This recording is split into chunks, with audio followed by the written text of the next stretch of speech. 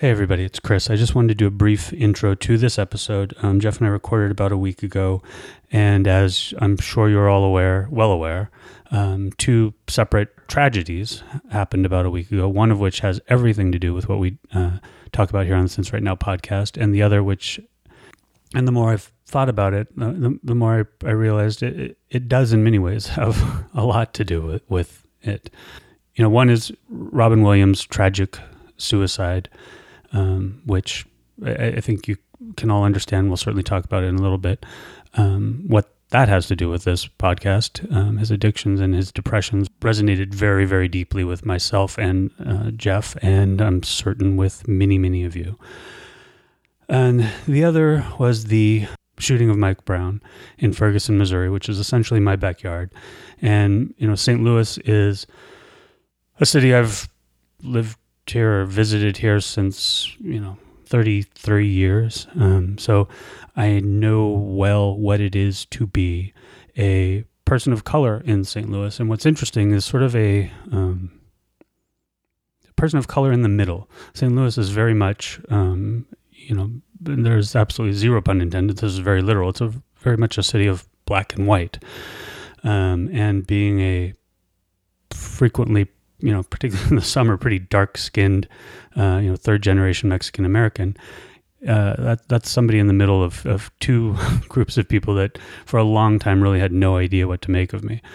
I've been called, what many would consider terrible things by both sides of that equation, and been challenged, let's say, by people from both sides of that equation. And so I've sort of experienced the antagonisms and the of both sides, quite frankly. I don't know what my position is, other than in the recovery community, it feels like we talk a lot about we're all in this together.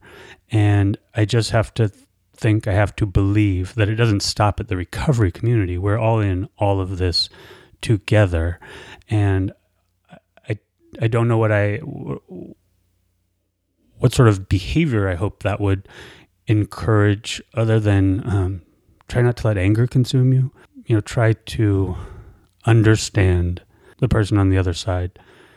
They may be horrible people, but they also may be good people who do bad things or just poorly thought out things, or I don't know. And here's what it is. I think we're not just in recovery together. We're in all of this together. We all are in all of it together. So just try to come to every encounter with as much compassion, empathy, understanding as you can bring. And I'm not speaking to either side specifically now in this specific instance, but for however much right you have to be angry, try to channel that energy so it's as effective as possible in accomplishing what you want to see happen. Thanks for listening to that. Now Jeff and I are going to talk about Robin Williams passing. This was about a week ago. It was the day. It was hours after we both found out, and I had certainly, as many of you probably had, struggled with some pretty intense emotions, and I believe Jeff had too. And then he showed up, and we sort of got into rambling about it. All right, thanks for listening to this, everybody.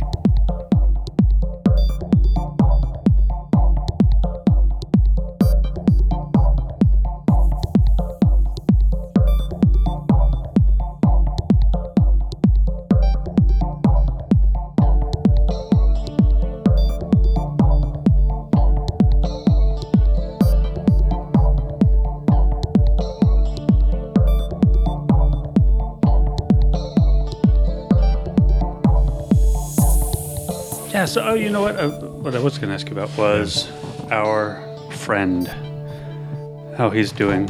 Yeah. I just got up from him. Yeah? How's he doing? He's doing good. The note was really good. It was very positive. It was last Thursday. He has 4 months. Good for him. He's been working a little with, friends. Yeah. Which is good. So he's back writing. And he's got 4 months. He's gonna come down and visit soon. He's seen his kids, but he sounds living at home.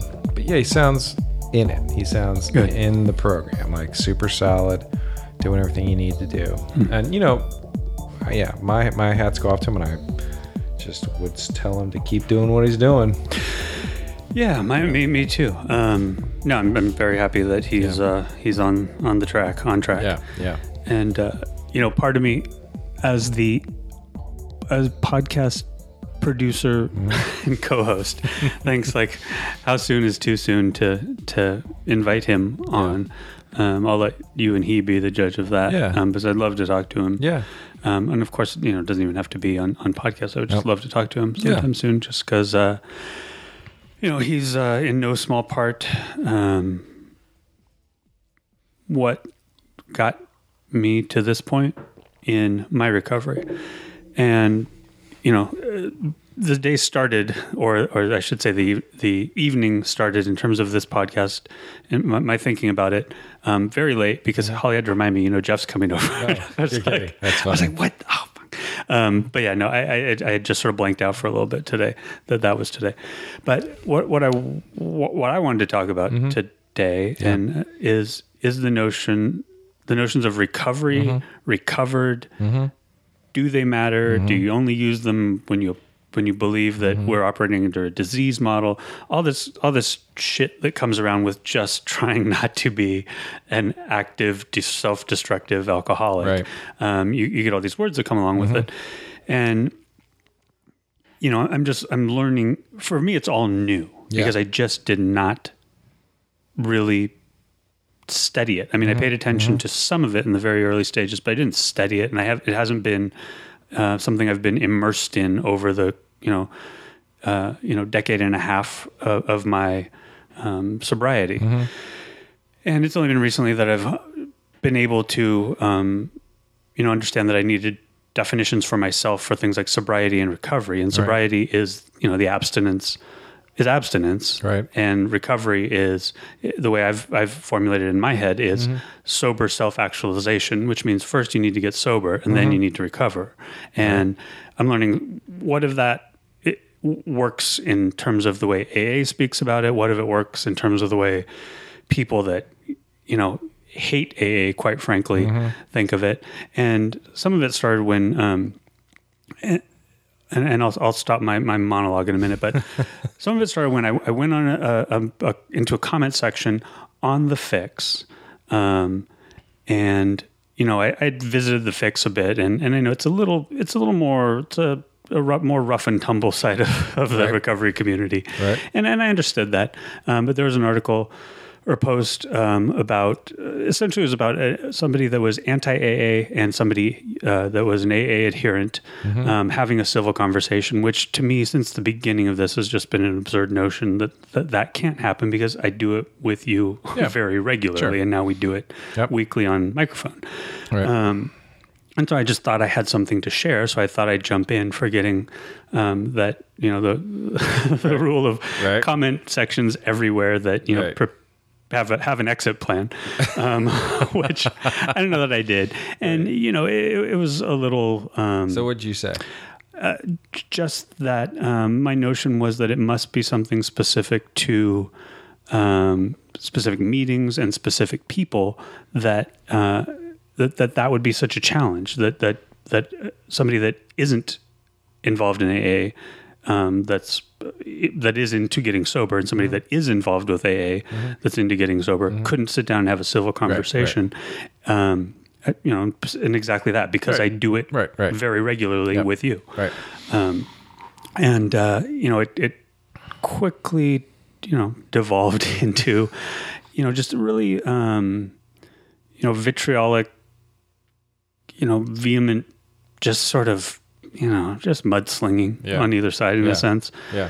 And it's a very black and white issue in that. Well, it's a very black and white issue for the people that are anti-AA. It couldn't be more, Well, let me ask you this. Do you feel recovered No, and that's a question I have. and that's what I want to get to. And I don't, but that's in my definition. And so here's what's interesting. That's that whole dialogue, and it's it's a whole long chain. It went on for 3 days. I kept jumping back in because in a sense now I don't just represent myself. I represent this thing, clean and sober, and since right now. Yeah. And I didn't want to. One, I didn't want to be run out of town. Yeah. And two, I wanted to have a civil conversation, which is challenging sometimes. But what's my point? Oh, so and at some point in that comment section, I'd call it a dialogue or a conversation, but it wasn't.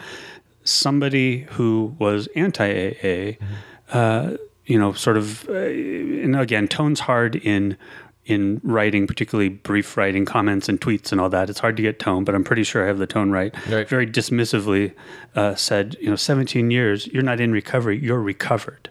And I'm pretty sure it was the same person that suggested, sort of like, go live your life, why are you even worried about it? If you happen to have a glass of champagne, don't worry about it. Yeah. Which struck me as crazy. And I keep saying dangerously ignorant or ignorantly dangerous. Right, it's just, and I'm like, you're to have a comment section diagnosis, right? And then say, hey, to encourage you to say, you're good to go. Go ahead and start drinking again. Yep. Was just absurd to me and dangerous. Yep. He's saying it to me. I can process that. I'm not suggesting other people aren't capable of making wise decisions for themselves, but there are people in much more fragile states of mind, and you say that to them, oh, really? Okay, so the comment board told me I could start drinking again. Right. Yeah. And I think people have drank for far less. Far less. Right. Exactly. They've needed far less encouragement to dive back in. So. That's actually really sat with me and eaten me up for a while.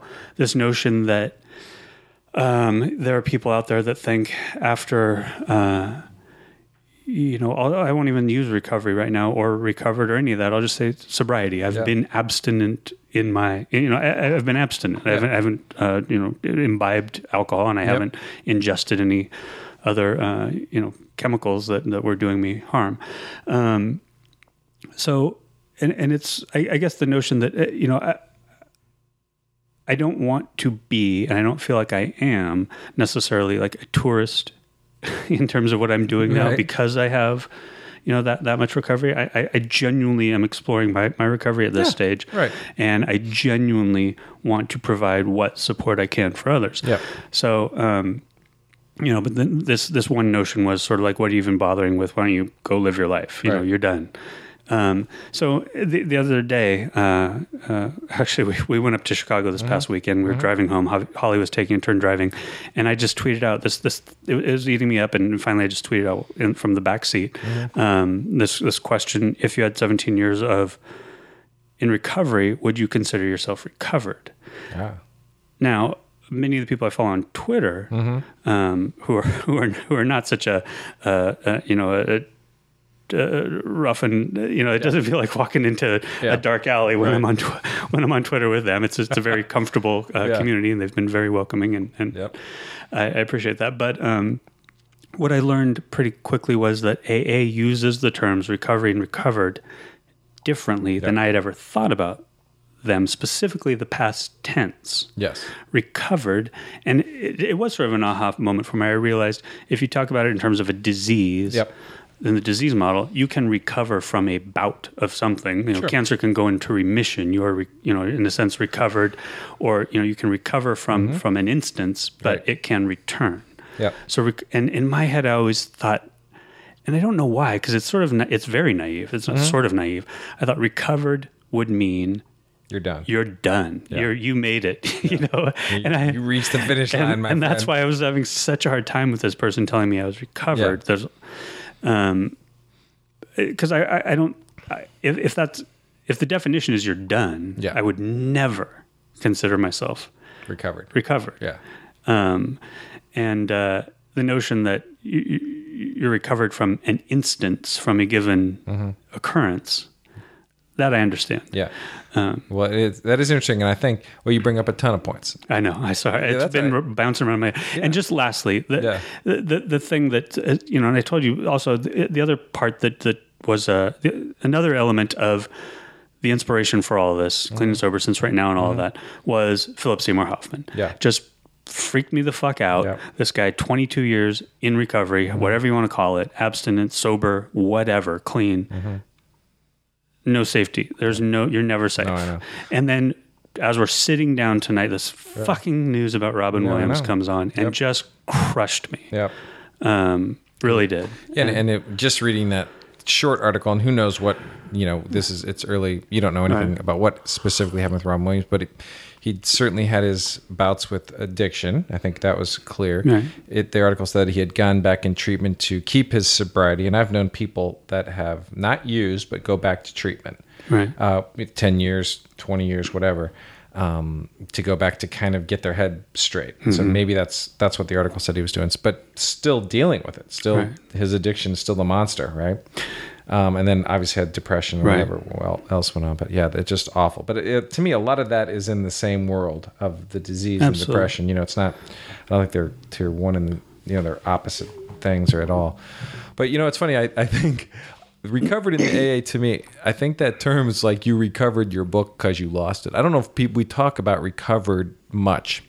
I don't know if the program is really about that. And it's a good question. I think AA, sets you up to say that you're going to have this disease for the rest of your life. Right. And I don't know if you believe that or not, but do you believe you still have this disease? Like, do you still feel like if you took a drink? Oh yeah, absolutely. Whatever you want to call it. You're not going to ever drink normally. I'm never going to drink it all if I can help it. Yeah. But if you did. If I did, it would not be normal. Right. It would be the worst possible decision I could make. I'm certain of it. You wouldn't stop again. You'd start. You'd be right back where you started. Right, and that has nothing to do. And it's interesting because the 17 years, all the stuff you learned, is not going to keep you from. It's not going to help you drink normally, right? Nothing. Right. No, because it's irrational. You're right. So the recovered part. Right. That's where I don't know if you get recovered. No, I don't think that ever happens. No, and it depends on the terms, and. One way it was explained to me yesterday was that you were recovered again from an instance of it. So that's where the relapse comes. You recover, ergo recovered, and then you relapse, and then you go back into recovery and you recover again. I guess. Yeah. But and the issue is, I guess only because we need words to talk about something that. I was a little chagrined to learn that I didn't quite understand how everybody was using the words. And I'm not sure I still do. And I also think different people use them differently, which is very clear, which makes it a little challenging. So, I don't know. It wasn't so much that I wanted to, I guess, talk about the words so much as I wanted to talk about that I didn't understand them exactly. And it's more the behavior. I guess in some sense, using the past tense, it feels a little, I don't know, I guess dangerous because in a sense I'd want to say Philip Seymour Hoffman was recovered. I'd want to say, Robin Williams was recovered, which, 20 years of sobriety. But that using it, if you're not vigilant, using that word allows you some complacency. Right? Yeah. Because it's a past tense. It's something that is behind you. Right. And I guess that would be the danger in having there be any confusion about the use of the word. Yep. And I know lots and lots of people, not a handful, tons, who 10, 15, 20 years who go back out. Well, that's a lot. All the time. It happens all the time. It's from complacency, or it's this sense that I can go drink again. It's somehow this illusion that your disease is going to tell you 20 years into it that you can go drink like a gentleman. Yeah. You can go drink normally. Right. You can go have a glass of champagne. Don't worry about it.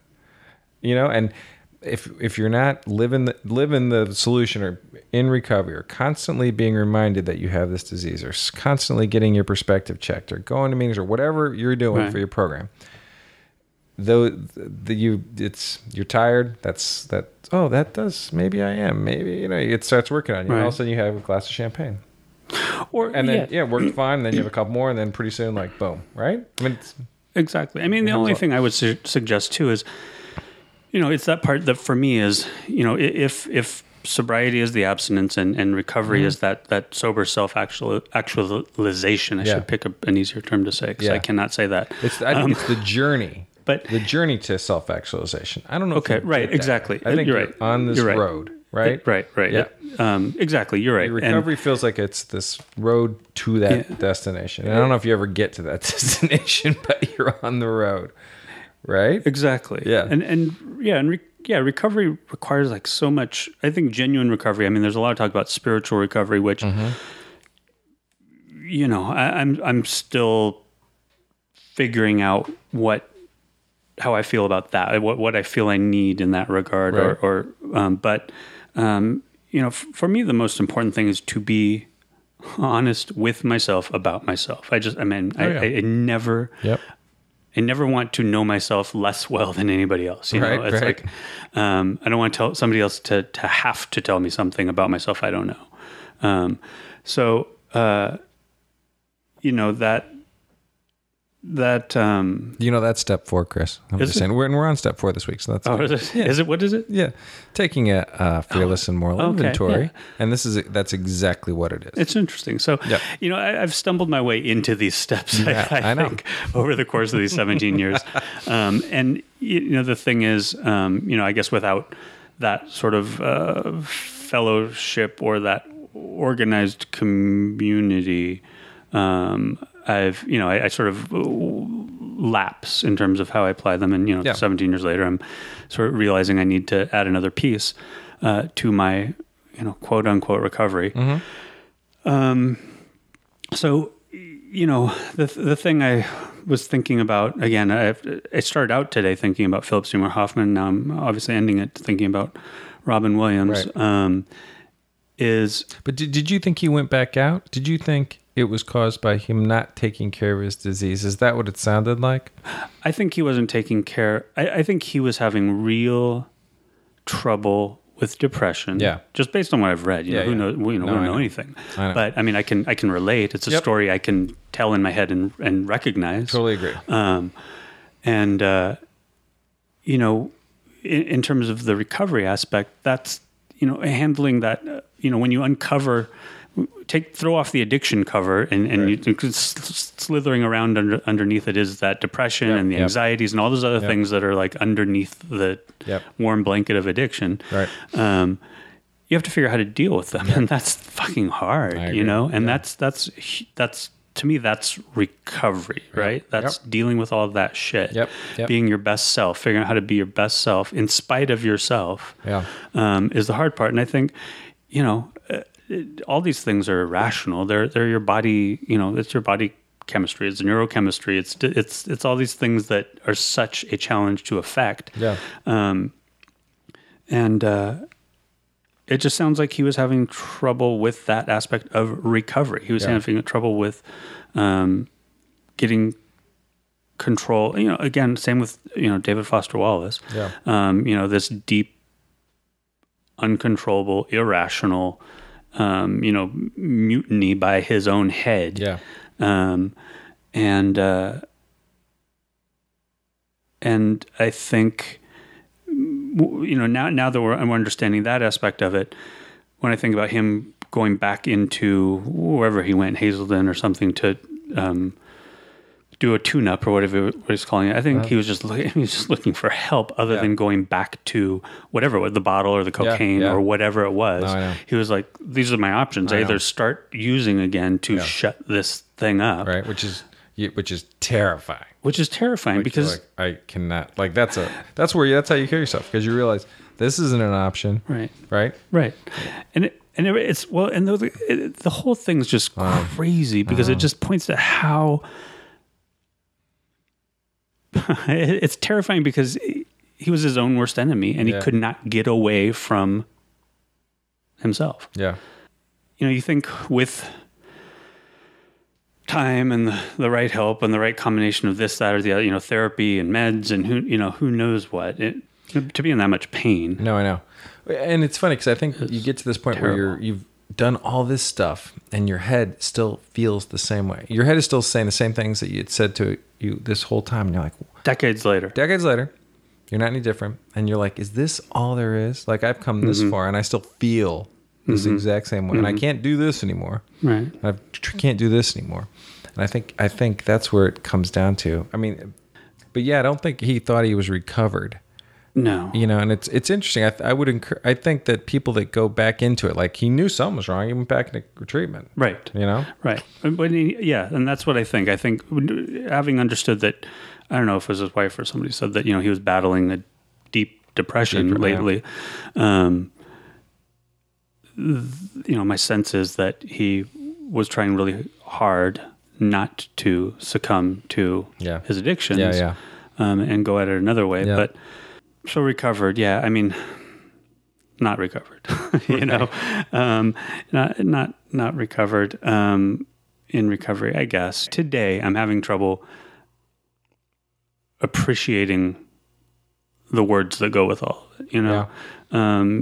Just, you know, when you're confronted by something very real like that, somebody who's, you know, was not old, had fame, fortune, you know, wife, who I, you know, imagine a loving wife, and he had kids, and tremendous career. And a tremendous career, and he was funny as shit. Did lots of stuff, accomplished a lot. You know, by all accounts, a great guy, great human being. Yeah. I don't know. Anyway. And your head can't get out of your head. You know, it's funny, and I think a lot of the self-actualization, the journey, is to try to separate you from your mind, right? Right. The voice in your head it's to try to get your consciousness or awareness or your presence or your one day at a timeness, a little space between that thing in your head that obsesses and tells you all this stuff, whatever that thing is, because it can lead you there, right? It can lead you there. That's where your head leads you. That's why people put the gun to their head, because they can't make it stop. Yeah. And I think a lot of this journey that we're on is to try to get us to have some distance between that, right? Between who we are, this being, and our head, and we are not our head. And I think you hear that a lot, like, you know, the committee in my head, and this in a lot of rooms, you know, and I can totally relate to that. My head is fighting battles that don't exist. My head is projecting conversations into the future that have not happened yet, and the projections that I have are always of the bad kind. I'm always projecting the worst, and that's what I obsess about. And why I continue to go to meetings is because I have to have that perspective, and I get that perspective at a meeting. I don't get it anywhere else. I'm not reminded of that anywhere else. Right. You can meditate, you can pray, you can do lots of things, but at a meeting, I'm going to get the perspective that's my head telling me all these things. That's not me. It's not my recovery. It has nothing to do with my life. I can listen to my head, make my day miserable, or I can separate myself and get some perspective from that. And to me, that I don't think you're ever recovered past that. I think you constantly need reminding to separate those two, because I think the second you don't think about that, or don't have that awareness, or aren't doing something to keep that space, you're right back at it, and you just run off with your mind and obsess or get bitter, angry, or whatever your thing is that your head is constantly telling you. Lots of people's heads, when they first get in here, are telling them they obsess about drinking and using. Yeah. That's what their heads are telling them. Right. At some point that stops, right? Yeah. At some point, you're 17 years, you don't wake up thinking about drinking. Yeah. That doesn't become your problem. But that obsession doesn't go away, right? Right. Your head doesn't go away. It's still their thing, obsessing about something. Right. Something. It's trying to drive you fucking crazy. So, yeah. I feel I don't want to be irresponsible in some sense, talking about, you know, those obsessions, and clearly, you know, Robin Williams had them. We all have them. I think all addicts have them underneath, right? Yeah. The core to recovering, to getting better. You know, that's as a definition for recovering. Yeah. That's it, getting better. Yep. You know, that's that simple. Yeah. And here's what I'm struggling with. I don't want to suggest he wasn't doing all he could. I'm either saying he did all he could and it wasn't enough, which is terrifying, you know, because he's not here now, or he wasn't doing all he could, and I don't know if that's any less terrifying. I don't know. I don't know what to say about it. I think anymore. I just know that, you know, it's Don't kill yourself. Yeah, don't kill yourself. Right? Yeah. I mean, just give it another day. Right. And think about it in the morning. No, I know. No, but don't do it at all. How did last week's cast go with Simone? Was it? Did you like it? I loved it. Yeah. I thought it was great having a new voice in here. Yeah. I look forward to doing it again in the not too distant future. But I'd say 6 months for our friend. Like, let him get 6 months, and we'll get him when he's down here. Don't make a special trip, but I think when he's down here, sure, we'll get him in the chair. I think it'd be good, and I think 6 months would be good. And I think our friend has time in recovery. Right. Went back out. Right.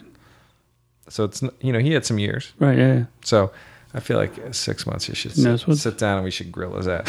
What'll happen? Well, bro, what happened? Whatever is right. I mean, all of it. This whole thing we're doing, ideally, all of it is here to provide some insight, some support, some, something usable for somebody else in their recovery, right? Yep, so, I mean, everybody's got a story, no matter what point they're at. Yep. We're all... Well, it's funny, regardless of whether you got 17 years, you were in the program, you're not in the program, however you got your time, at the end of the day, recovery is still about one person helping another person. Right? You got to have that fundamental relationship, and I think that's how it works the best. So all the programs and steps and all that stuff, it's still usually it's somebody's going to tell you something that you can relate to, right? Someone's going to tell you something that you can see that there's a path that you can follow, that you are indeed not a doomed person. I think that's the point of getting people in here to tell their stories. I think anyone can relate to those little bits and pull those things out, those useful things, and stay sober for one more minute, one more hour, whatever that is. Yeah, one more day. And it's been interesting. I mean, those recovery stories are great too, but just the insights of how different how people live their lives differently at different points in their recovery. Are there people, a lot of people out there that think they're recovered? Like, do you come across it a lot on message boards? I'm not. Where they're like, I'm recovered. Well, not like that. I think because I didn't understand the term when I asked it, I got answers that varied slightly in how they applied the term. Yeah, and I would never begrudge anyone using the term. Sure. If that's how they feel. I mean, you are what you sort of believe and what you feel. Right. As long as you're, honest with yourself, because, again, speaking for myself, the danger would be until I was sort of shaken out of my naive belief that using that word means it's in the past and you're done. Yeah. That would be my concern. You're using a past tense. Yeah. And so that just, to me, would be too easy to sink into complacency using a word that's the past tense. I agree. Well, and if you're using it and you're recovered and you're out drinking again, like you're recovered from this bout of heavy drinking and you're out drinking again. Right. Maybe you weren't an alcoholic to begin with, or I'm going to bet at some point that's going to catch up with you. If you're recovered and you were doing something to stay sober and now you're not doing that anymore, but you're still staying sober, that's a different thing. Like you went to A for a long time and then you're recovered and I'm done with this. I'm done doing recovery stuff. Right. I'm recovered from the recovery stuff. Right. I'm not going to drink anymore and stay my sober. diploma. Yeah. I've seen people do that, and I've seen people do that for quite a while. I've seen people come to AA, get sober, and then not go to meetings, but continue to stay sober. And sometimes they'll fall off years later. They'll be back at a meeting, and you'll be like, dude, 5 years, and you come in and all beat up. Some people may stay sober for a long time and never go to AA again. I think after a certain point, you go to AA because you like the people there. You're buddies with everyone. Sure. It's a community. Right. There's lots of reasons that you're going, and you're constantly on this journey to self-actualization, and the program's very good at that. But yeah, I'm sure there are people that go and then stop, but don't ever drink again. Right. Yeah, I can see that. Yeah. I can totally see that. But even them, I wonder if they would consider themselves recovered. Well, and I think some people do. I think in the sense that I think if you have abstained for however long and you genuinely believe that's it, you got it. Yeah. I see how you could say I'm recovered. Yes. My challenge, again, I don't know. I'm just going to be beating a dead horse with this. Oh God, I said dead horse. But you're going to be beating something. But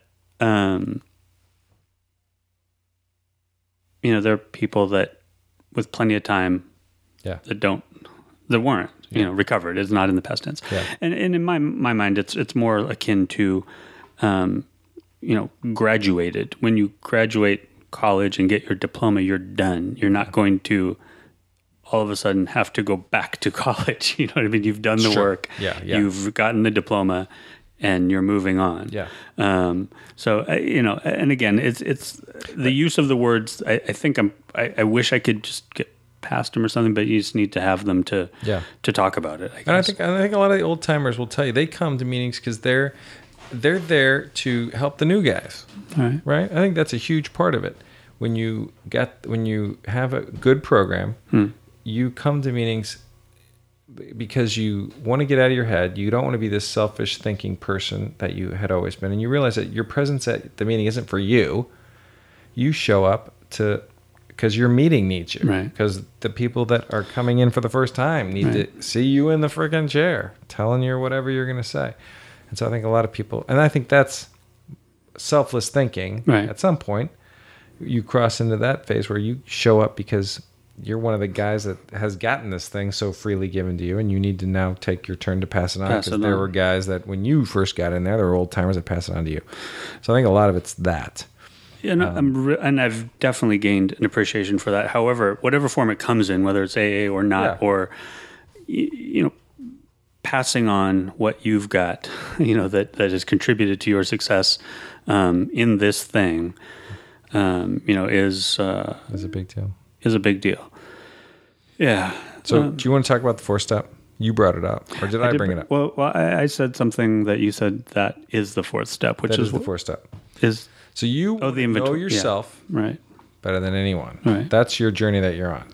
So something about you tells you that that's a good thing to have taken. We call it a moral inventory or an inventory. And the whole idea is just like any business, you want to take stock of what you have inside. So we have a fearless and moral inventory of ourselves. And that's what the 4-step is. It's literally writing down lots of stuff. And the point of it is, because at the end of the day, you're going to get rid of all that stuff. And let all that stuff go. And it's all the stuff that causes you shame, that plays in your head, that you obsess about. It's shit from your past that you haven't gotten rid of. I had someone explain it to me, and I thought this was the best method of a 4-step, because lots of people read it in the book, and it's a very long, it can come across as a very long written process. So a lot of guys try to duck out of it because it's work. You have to actually sit down and write stuff. And for me, I was happy to get all this crap out. But anyway, what 3 things were you going to take to the grave with you that you haven't told anyone? Write those down. Oh, they're going to tell me to say them right now. I'm not telling you on the mic. No, but I think you should. Tell you on mic? Yeah, tell me on mic. Do you have 3 things? Do you have stuff? You don't have to say them, but do you have things that you were going to take to the grave with you that you haven't told anyone? Because you're only as sick as your secrets. I probably have a couple. Okay. Yeah. That you've never told anyone. You've never told anyone. You're just holding them in. Oh, I don't know if I've never told anyone. Okay. So you've told somebody. Yeah. Somebody knows. I try not to hold anything completely to myself. Okay, that's good. And I think after 17 years, there's probably very few things that are demons in your closet. Yeah. That you haven't been able to talk about until somebody. Right. Well, you know what's interesting that you say this? Yeah. Can I interrupt you on this? Yeah. Well, because it pertains. So what was it, like 6 years ago? It was right around the time of the Great Depression, mine, Not the 1920s stock market crash. That one that I've referenced on past episodes. Yep. It was, after we'd parted ways from Momentum. Yep. And I was just, this depression, it was brought on by a number of things. Yep. I think, who knows? Yeah. I think it was a chemical depression. It wasn't, it's triggered probably by external circumstances, but I wouldn't say those were what caused it. They just sort of tipped this thing that was teetering on the edge anyway. So I started this blog just to get my thoughts out, essentially, and just to I don't know what I was going to do with it anyway. Right. So and one post early on was, and I'm all over the place, people, right now, but I sort of I've called the Eminem theory the 8 Mile theory. Yeah. Because at the end of the movie 8 Mile, Eminem has to go in a rap battle against his antagonist, who him and his crew or something have slept with Eminem's girlfriend and done all this shit to him, fucked him up, and he's the only white boy kind of thing. And they have to freestyle a rap, and it's all about basically dissing each other. Right. And Eminem figures out on the spur of the moment that his freestyle is going to be about, he's going to take everything the guy was going to use and say about him, and he's going to say it in his. About himself. Yeah, confess So all a this. fearless and searching moral inventory is basically, essentially kind of his thing in some sense, a very loose sense. So anyway, that's the 8 Mile theory of sort of self. That I've took that very truthfully. And right around that time, I was also reading about, what's it called? It was called like, not brutal honesty, but what's it called? It was a movement wherein you are just completely and totally honest in all your dealings. Okay. And this was a theory of how to live better. It was a theory of how to live, and it was like getting some tiny bit of traction in like news and articles and stuff about people walking around and whatever, being totally honest. You're just totally honest. You can see how that might work in real life. It's but. And so my thought was, well, I'm writing this, and I was probably feeling less than in many ways. I was feeling diminished. I didn't have a job, and that had been my identity for a very long time. What I did and how much I made and what I drove and that kind of shit. Whatever. So I was just feeling very less than. I was sinking into a deep depression. So I wrote these 15 truths and one lie about myself, and I put it out there, and I remember this, and I had decent readership, and I think a lot of people I knew were reading it, and I just wanted to, it was sort of like whatever anybody else thinks or can say about me, here's some stuff. And so anyway, my point is to get all the way back to taking to the grave. Those that might have not have had, say, those top 3 or something, but had a lot of things, a lot of stuff about myself that I was holding inside, and I thought, you know what, I'm just going to give all of this away for free to everybody else, and I won't have to have it anymore. And I still feel the liberation of that today. That those aren't things I'm carrying. Well, that's your 4th and 5th step, Chris. So look at you. Okay, well there you go. So really I did it, and that was like 6 years ago. And I think, we talk about how like I've stumbled my way into some of these things that AA knows already and has for decades. And you gave this away. You freely gave this out to the universe. And the thought was, I'm going to give this away so I don't have to keep. So I don't have to hang on to it anymore. Right? Yeah. You've crowdsourced your God. Yeah, exactly. Well, I did, in a sense. I'm like, here, you guys do this. You guys take this. And you don't know who specifically you're giving it to, but it's this idea that there's hundreds. Giving this away to a power greater than yourself.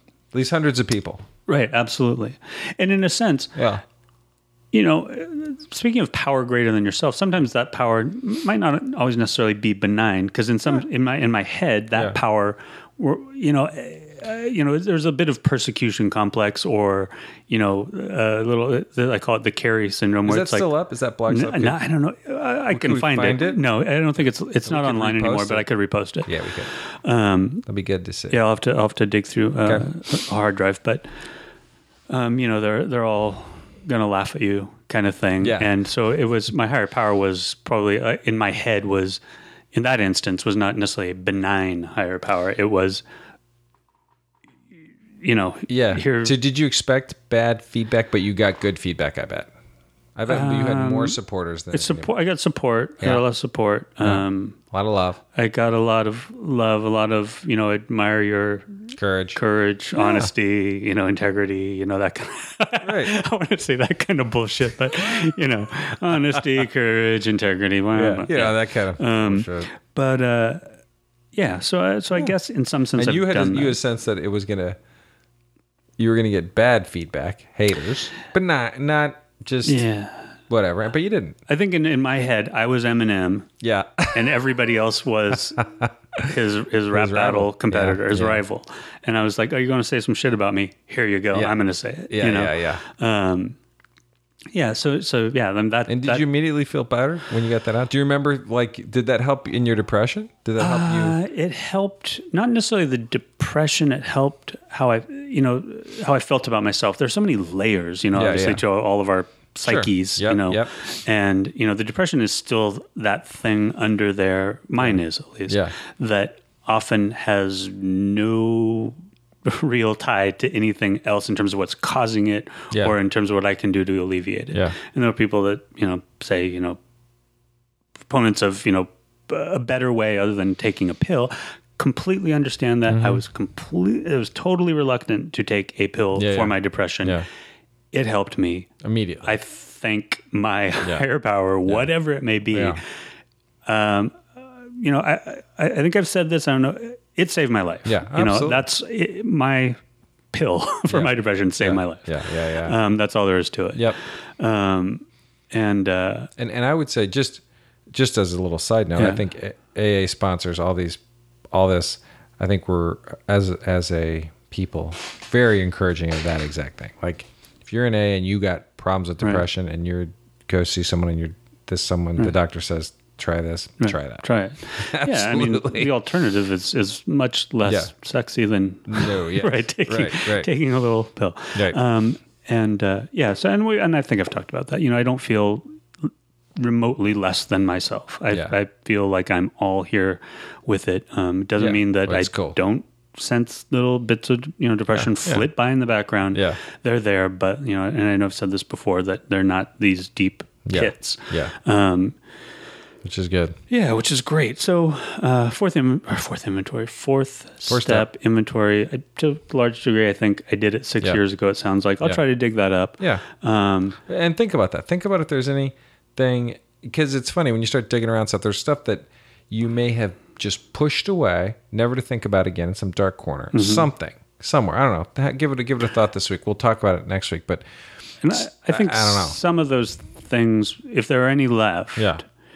And there may be. Maybe. But what's the AA version of the fifth, where not step but amendment? There are things that I might make not amends for. No. I'm saying the fifth. I'll take the fifth. Oh, I'll take the fifth. No, only because there are probably things that, and honestly I have no specifics right now, but I would never want to say anything that causes other undue people pain for anyone else or discomfort, quite frankly, to anyone else. So at this point, particularly at this point in my sobriety, it's like I have no interest in anybody that I know or love, being uncomfortable. But the fifth step is you talk to one person. That's you take your fifth with. Usually a sponsor, could be a religious figure. And what's the fifth? Fifth is you actually tell your talk first step. through the inventory. Yeah. Okay. Yeah. So I'm not sitting here. And you don't have to do it. Podcast land. No. Sit down, make a cup of tea. No. We don't have to do a podcast. Right. Okay. But I thought it would be kind of interesting. If there was nothing, it was like, I stole some booze when I was in 6th grade and I still owe No. It's not confession.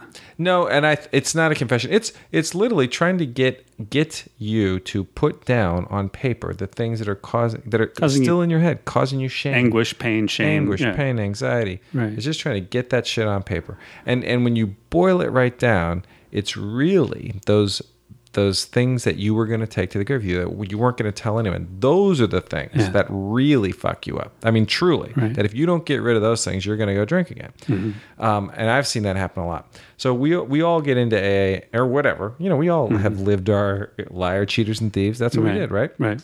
And so we all have those kinds of things. The stuff that we have no problem admitting usually isn't the stuff that's causing us deep trouble. It's the stuff that we won't admit. So anyway, when you first get here, I'd do the 4-step just by the book, and it's it's a process, and you try to get all that shit out. But there's always those things that you may have been hanging on to that I always feel like cause you trouble, that you really want to get out. So anyway, and I have no idea if you have any of those left. But I'll see if I've but it's got interesting anything that you've kind of done these things anyway, right? And that post just getting this shit out there, right? Because I think that's you've dealt with it. You've found those things that were causing you trouble and put that out to the world. And that's exactly what it is. So, yeah. And that sensation, when you said, did it help with the depression? It's less that than it freed me up to be better prepared, I think, although I didn't deal with it that well. Yeah. But, it's something that you had, I wanted to get off this big, wet, moldy blanket of, stuff, so I could at least be strong enough to face the depression or something. You know what I mean? So I was unburdening myself of some things, so I'd be at my fighting weight for this depression. But, or that. And do you think there was anything between the Great Depression and when you quit using? Was there a point in there when was there stuff that you had never gotten rid of that ultimately found you and caused that depression? Was there work that you hadn't done in that time frame, or just something that ultimately led to that Great Depression? I think a big part of... Or did that just happen and it just happened? The depression, I think, to some degree, I think it may have happened regardless. Yeah. I think. But not necessarily. I mean, a lot of things that happened. I had an early recovery that went, I think, remarkably well. Having come through it and now learning more about others and their early recovery, the challenges faced. I was very fortunate in many ways. Within about 2 years, a year and a half, I had started this career that then lasted, 12 years or something. I don't know. 11. A brief career by many standards, but it was intense. Seemed long at the time. And it was, it was intense, and it was, it progressed. Yep. Consistently progressed. Yep. And I forgot some of the promises I made myself when it first began, not having ever made money or been, I think, celebrated at the level I had been for what I could do in certain regards. I early on, I told myself I won't buy into it. It's like, remember who you are, stay grounded. Yeah. And over the course of it, I did very much let it all turn me into somebody I didn't like. Yeah. I did. Yeah. I mean, you're welcome to vouch for that. I was a piece of shit at the end, I think. I was a miserable guy. You were a miserable guy. Right? Yeah. And I was not just to myself, but to others. You're projecting miserableness. Misery. Yes. Yeah. Yes. I would say that's true. But I don't think it was all bad. I mean, I think you had good moments. But you were sliding into. I didn't know. But it's interesting because we all get there with stuff where you lose perspective of what's important, who you are, and all that stuff, and everything becomes much bigger than it is. Right. And that's where you were with the work, right? Or this career, whatever it was, became much more important than it truly was. Right. My sense of self-worth was attached to all the wrong things. Yes. And we all get there. And I had stopped being. I'd stopped maintaining my sort of vigilant focus on who I was and how to be the best me. I was figuring out how to be a better somebody else. You know what I mean? It's like I was trying to be better than other people, not the best me. Yeah. And but I also felt that at that point, and by the end of that career, I felt that I deserved recognition as being better than other people. Right. Better than other people that you didn't even want to be. Right. Exactly. Anyway, but that's sort of, But did you left momentum? Yeah. Hit a bottom? Yeah. Found these pills? Kind of. I mean, hit a bottom. And was there any time this bottom you ever considered using? Anything? No. There was a point at this bottom. Yeah. And I have to reread. I just read it briefly, just in my sort of haze of being sad about Robin Williams. This post, and I'll post a link by a comedian. I'm going to forget his name. I'll post in the link. I apologize to him. It's a great piece, but talks about waking up with the thought. Basically, I think his was I want to kill myself. Mine was just like I want to be dead. Yeah. Like. I feel responsible to say every day, but I feel like it was every day. Yeah. And, so... And you were at that point where you knew you couldn't use. And it was not an option. And that's, to your point earlier, bringing it all the way back. Yeah. Those are the options. Yeah. And in my recovery, I was married. I have a wonderful wife. Yeah. The crazy thing. Well, who knows? I mean, it's neither of them. It's not even the lesser of two evils. They're both two lunacies. They're both two ridiculous options, either to sink back into your addictions or kill yourself, or just those aren't all the options. No, I know. They're just not. But at a certain when your head is so fucked, it's just it is hard to see past those things. It is hard to see that there are like about 1 million more options than use or die. Well, and it's funny because Robin Williams went to fucking recovery. I know. That's what's so crazy. I know. We brought it all the way back. I know. Don't use. Don't kill yourself. Yep. Tweet somebody, call somebody, email somebody. Keep trying. And tweet me. Call me. There you go. You're here. Email me. All right. All right. So, how can we end this on a positive note? Positive note. I'm not going to sing. Nope. I'm not going to rap. Nope. But I think, I think everyone faces and see it for what it is. We all have walked in those shoes, and you do not have to do that. There are there's lots of ways out of it, right? Yeah. And I mean, that's the positive note. But I also think it's like this disease kills people. I know. That's just addiction kills people and depression. The two together, fuck. Yeah. I mean, it kills people. It's tough. I know, but it's not. Like, get some help. Find somebody to sit with you. Yeah. All right. Or go sit with people. All night coffee shop. Seriously. No, you're right. Yeah. All right. I got nothing. It'll be okay. Maybe. Oh, fuck, I gotta stop talking.